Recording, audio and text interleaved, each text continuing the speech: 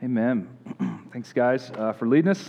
It's good to be back together in this building and in person. And yes, it's a bit odd sitting far apart, right, and wearing masks and all of those things. And it's a holiday weekend, so lots of folks are out of town.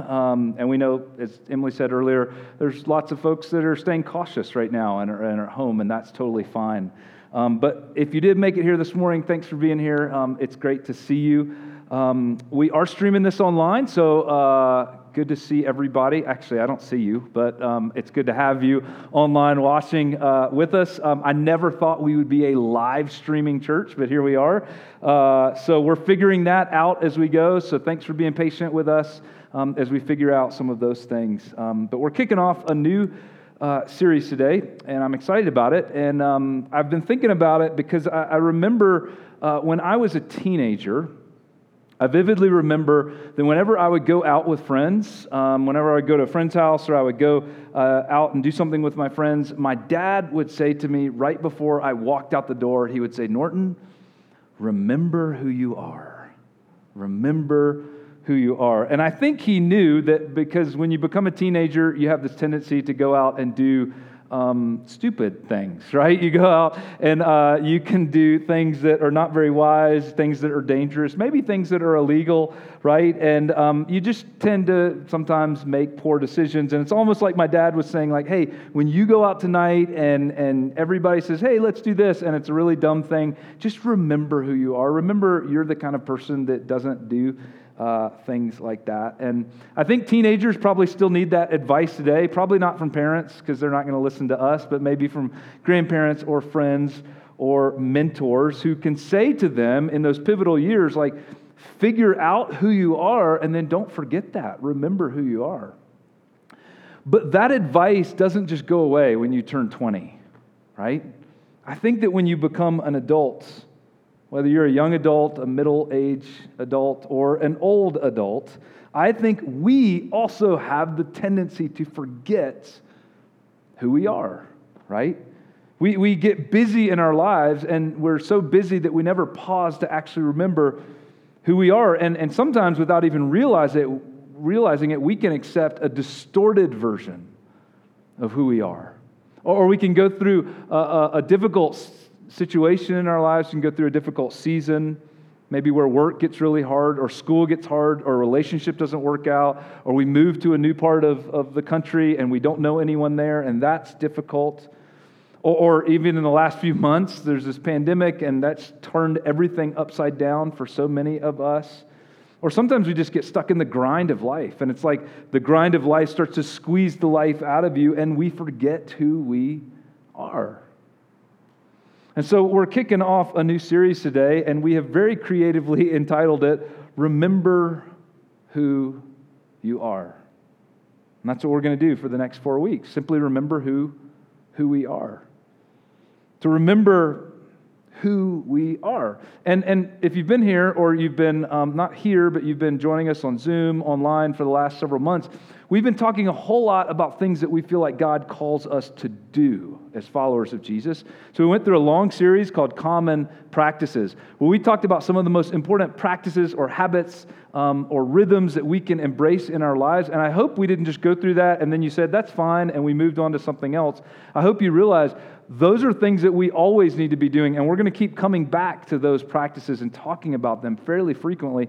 And then the last 2 weeks, we talked about racism, and we said there's some really important conversations that we need to be having right now, and maybe some things that all of us need to be doing. And so all of that has been really important, but for the next few weeks, we're not going to talk anymore about what we should do. We're just going to talk about who we are. Who we are. Now, today I want to read to you part of a psalm from the Old Testament. Many of you know, if you've been going to church or you've read the Bible a lot in your life, you know that the Psalms are partly prayers. They're just prayers that David or someone else prayed to God, and then they got written down. And oftentimes these prayers were set to music, and then they were sung as prayers. And so these words are more poetic. They evoke different kinds of emotions. They're different than all the other writings that are collected in the Bible. And today I want to explore part of one of my favorite Psalms. It's Psalm 139, and it's 24 verses, so we're not going to read the whole thing. In the beginning, in fact, I'm just going to summarize it for you. David starts this long prayer or this song to God, and he reflects on two truths. The first is that God knows everything about me, and then the second is that God is everywhere. So he basically talks for a while about, God, you know everything about me, and you are everywhere. And that's probably, he believes this because his parents taught him that. He was raised a good Israelite, and his parents taught him about this God, Yahweh, that him and his people and his family worshipped. But he also probably just reflected on it like philosophers have done for thousands of years. If there's a God who made this entire world, then he knows everything about every part of this world. And he's everywhere in this world. And David at one point says, there's nowhere I can go where you're not, God. In fact, I can go to the darkest, scariest, loneliest place, and you're still there. And at that point, David realizes a new truth. A truth that we're going to focus on this morning. A truth that was deeply personal and intimate for David, and it's deeply personal and intimate for every single one of us. Whether you're 8 years old or 80 years old. It's a truth that we often forget in life. It's a truth about who we are that we need to remember.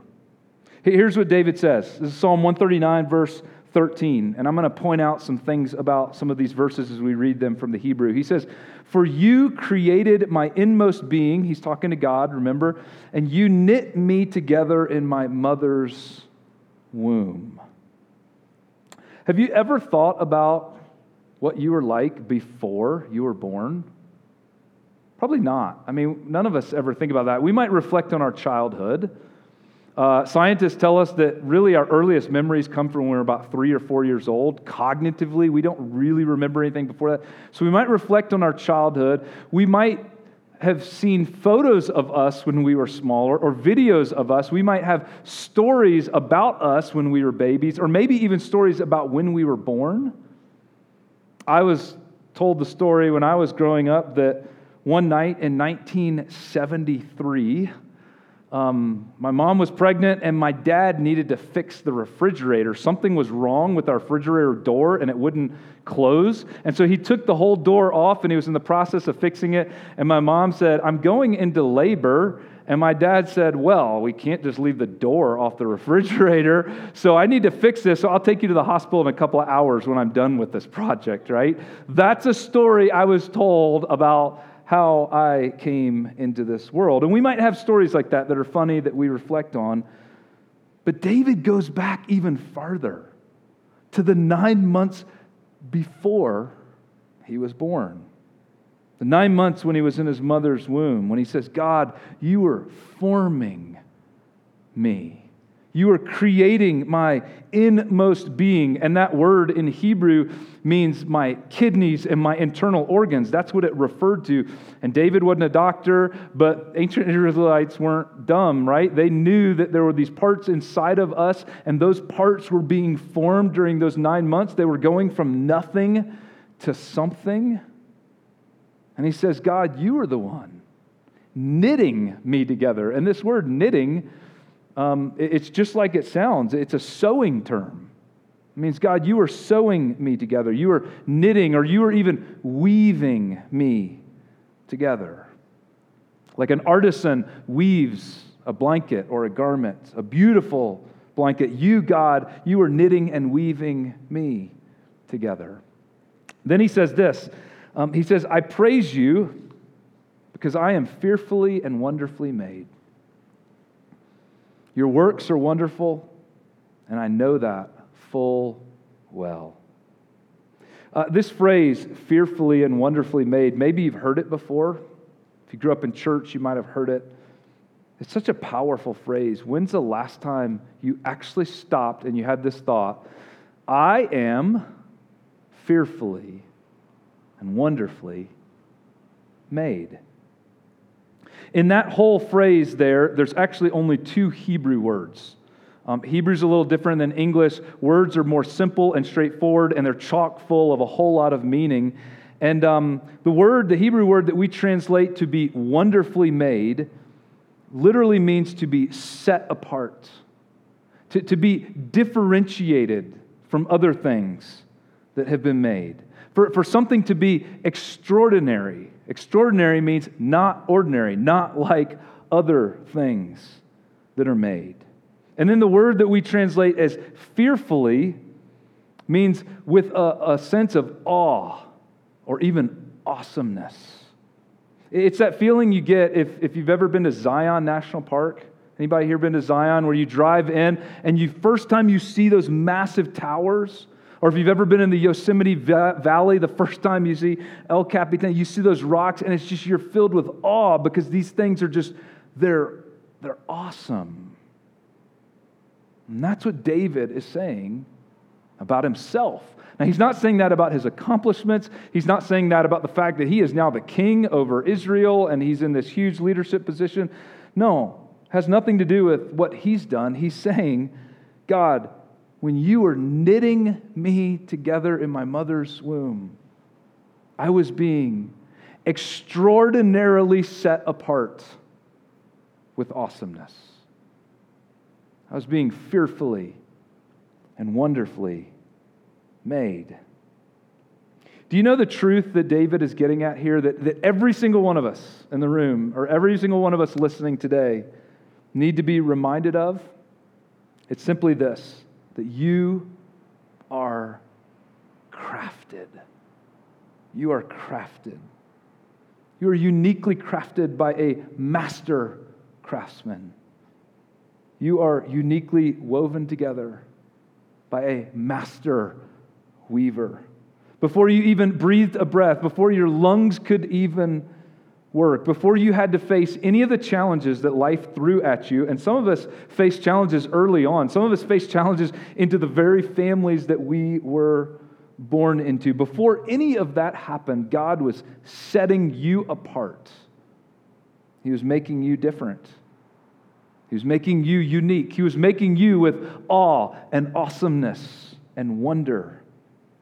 You are being fearfully and wonderfully made by a master craftsman. And I think that's easy for us to forget because for the most part now we live in a world of mass production. Things are mass produced and they're all the same, right? We all have the same kinds of phones. Many of us live in the same kinds of houses. If you look at the other houses on the street, they often look the same as the house where we live.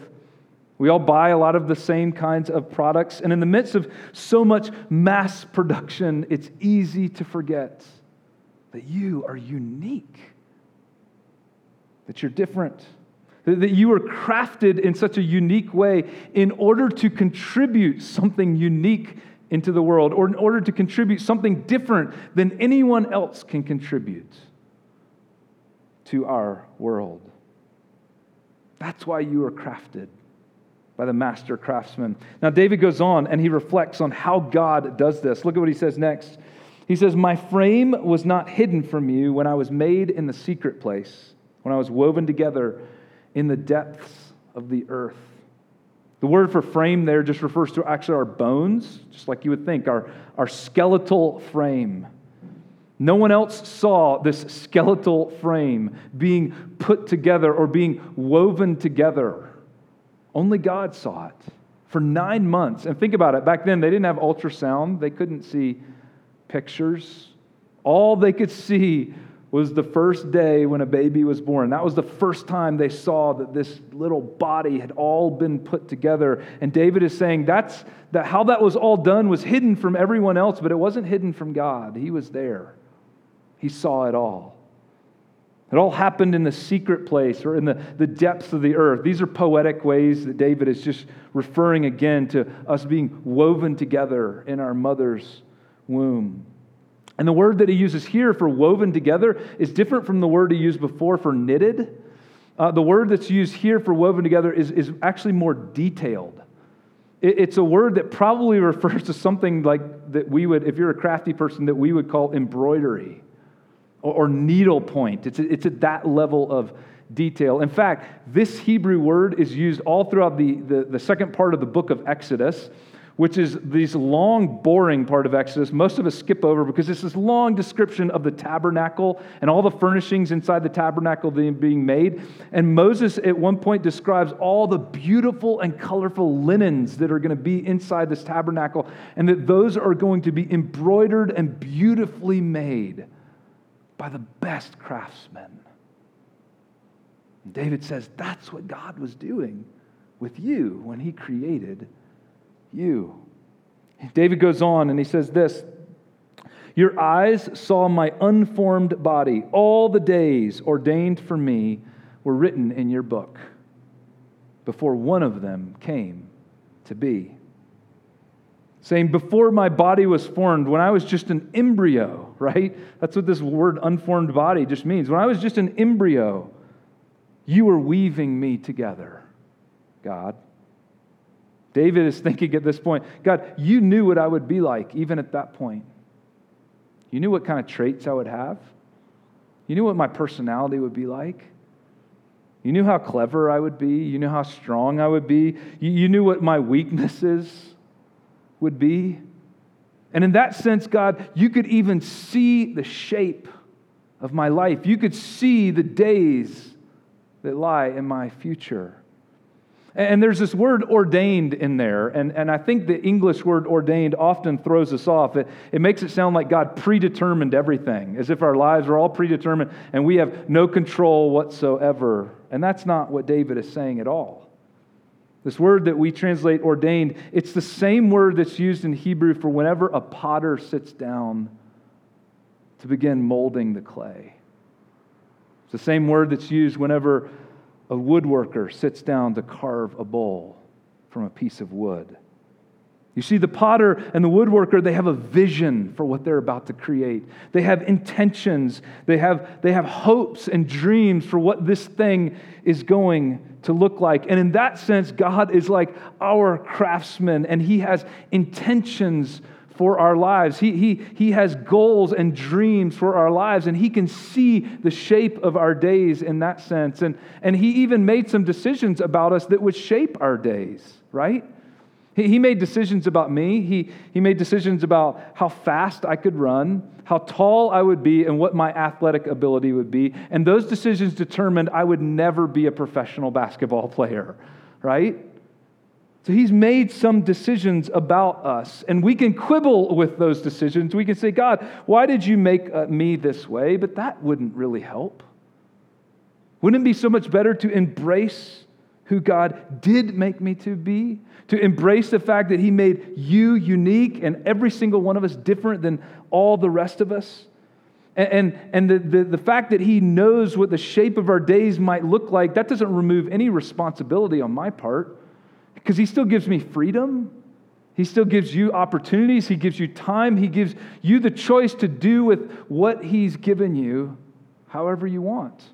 And so the question is, are we going to partner with Him in His intentions, in His dreams, in His goals, in His vision for our lives? Or will we just decide, you know what, I think I just want to be the person that I want to choose to be. I want to go my own way and maybe even be someone that you never made me to be. Some of us have probably tried that at times in our lives. I know I have. In fact, maybe you've gone years trying to be your own person and do life your own way, and it didn't really work. It's just left you frustrated. Maybe you're here, or maybe you're listening, and you've just forgotten who you really are. Maybe you never even asked that question. Maybe you have never actually said out loud to God, hey, God, who did you make me to be? God, how did you extraordinarily set me apart with awesomeness? How did you fearfully and wonderfully make me unique? Look at how David finishes his thoughts on all of this. He says this, how precious to me are your thoughts, God.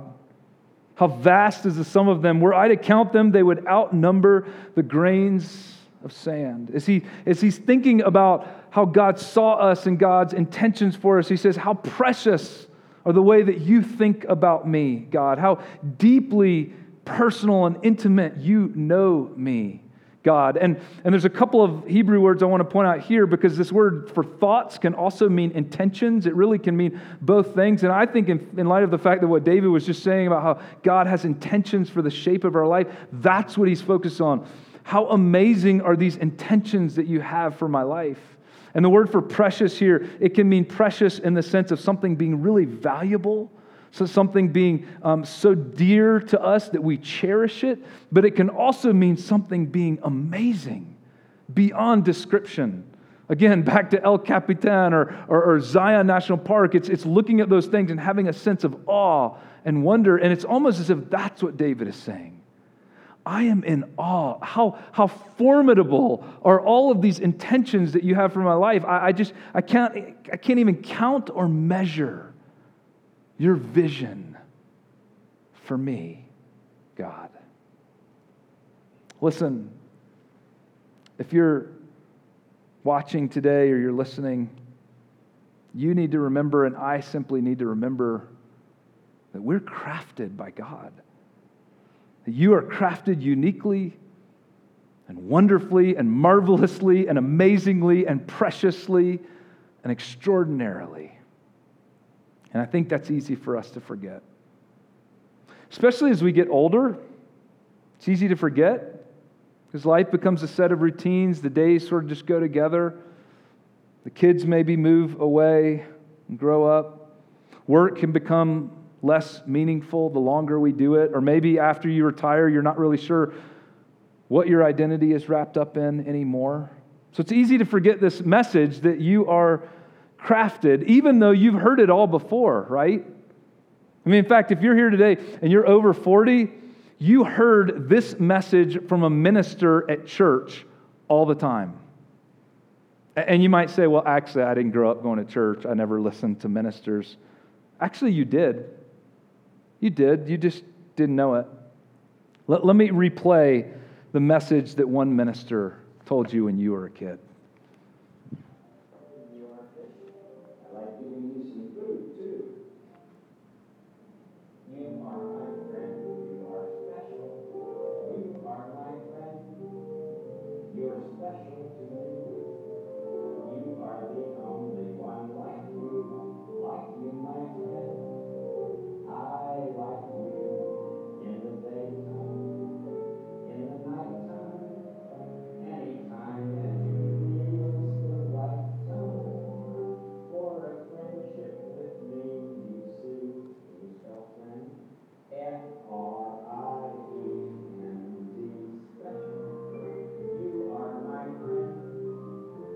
You're special to me. There's only one in this wonderful world. You are special. Right? Mr. Rogers told us that all the time, that you're special, that you're unique, that you're one of a kind, that there's no one else in this world that's like you. And yet, for some reason, the older we get, the more we forget this. I think even if you're here today and you're younger, maybe you're in your teens or your 20s or your 30s, you tend to forget this truth that he told us, that you're special. Maybe it's not that you forget it, maybe it's that you're working really hard to prove that this is true or to somehow achieve it, right? And you try to prove it by being successful. You try to prove you're special by making lots of money, by getting an amazing job, by being the person that everyone else expects and hopes that you'll be. Maybe you try to prove that you're special or you're unique by just the way you dress, the clothes you wear, the way you appear to others, or the attitude or the image that you put on in front of others. And so much of the way that we often try to prove that we're unique or special is related to how other people see us. And that's why the core truth here is not simply that you are special. That's true, But it's not about trying to prove something, and it's not about trying to achieve something. The core truth is that you are special because you are crafted by God. And it's not about what you do. It's not about how you dress. It's not about what you can accomplish, and it's not about what other people think. You have worth and value because God gave it to you and because He made you that way. The master weaver wove you together and crafted you. And whether you're 16 or 40 or 60 or however old you are, He still has dreams and visions and intentions for your life. But partnering with Him in living those out begins with simply remembering this truth. So here's what I want you to do this week. I'm going to make it super easy for you. Here's your homework. Here's your assignment. I want you to just remember this message, that you're crafted. And the way that you can remember it is if you want to go home and write it on a piece of paper and put it on the refrigerator, you can do that. Or if you drive around in your car a lot, you can write it on a piece of paper and put it on your dashboard so that you see it every time you get in your car. You can get a dry erase marker when you go home and just go into your bathroom and write it right on your mirror. So every single time you look in your mirror this week, you will see that message. You are crafted. Or here's a really easy way. What is the one thing that we look at like hundreds of times a day? Our phones, right? We pick them up and we look at them. So here's what I want you to do.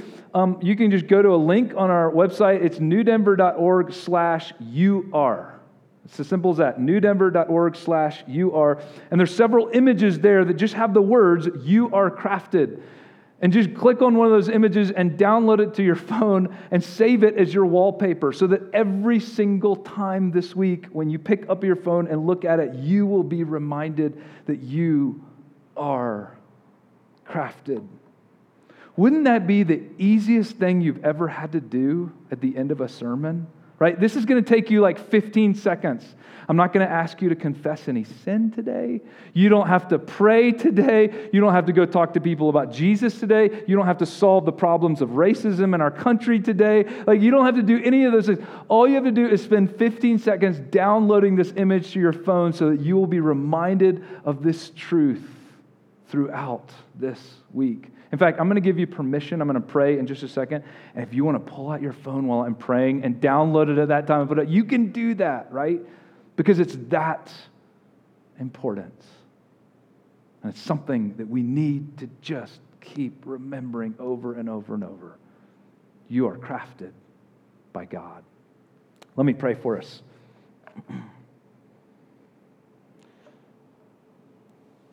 Lord, that message is so simple, and we make it complicated.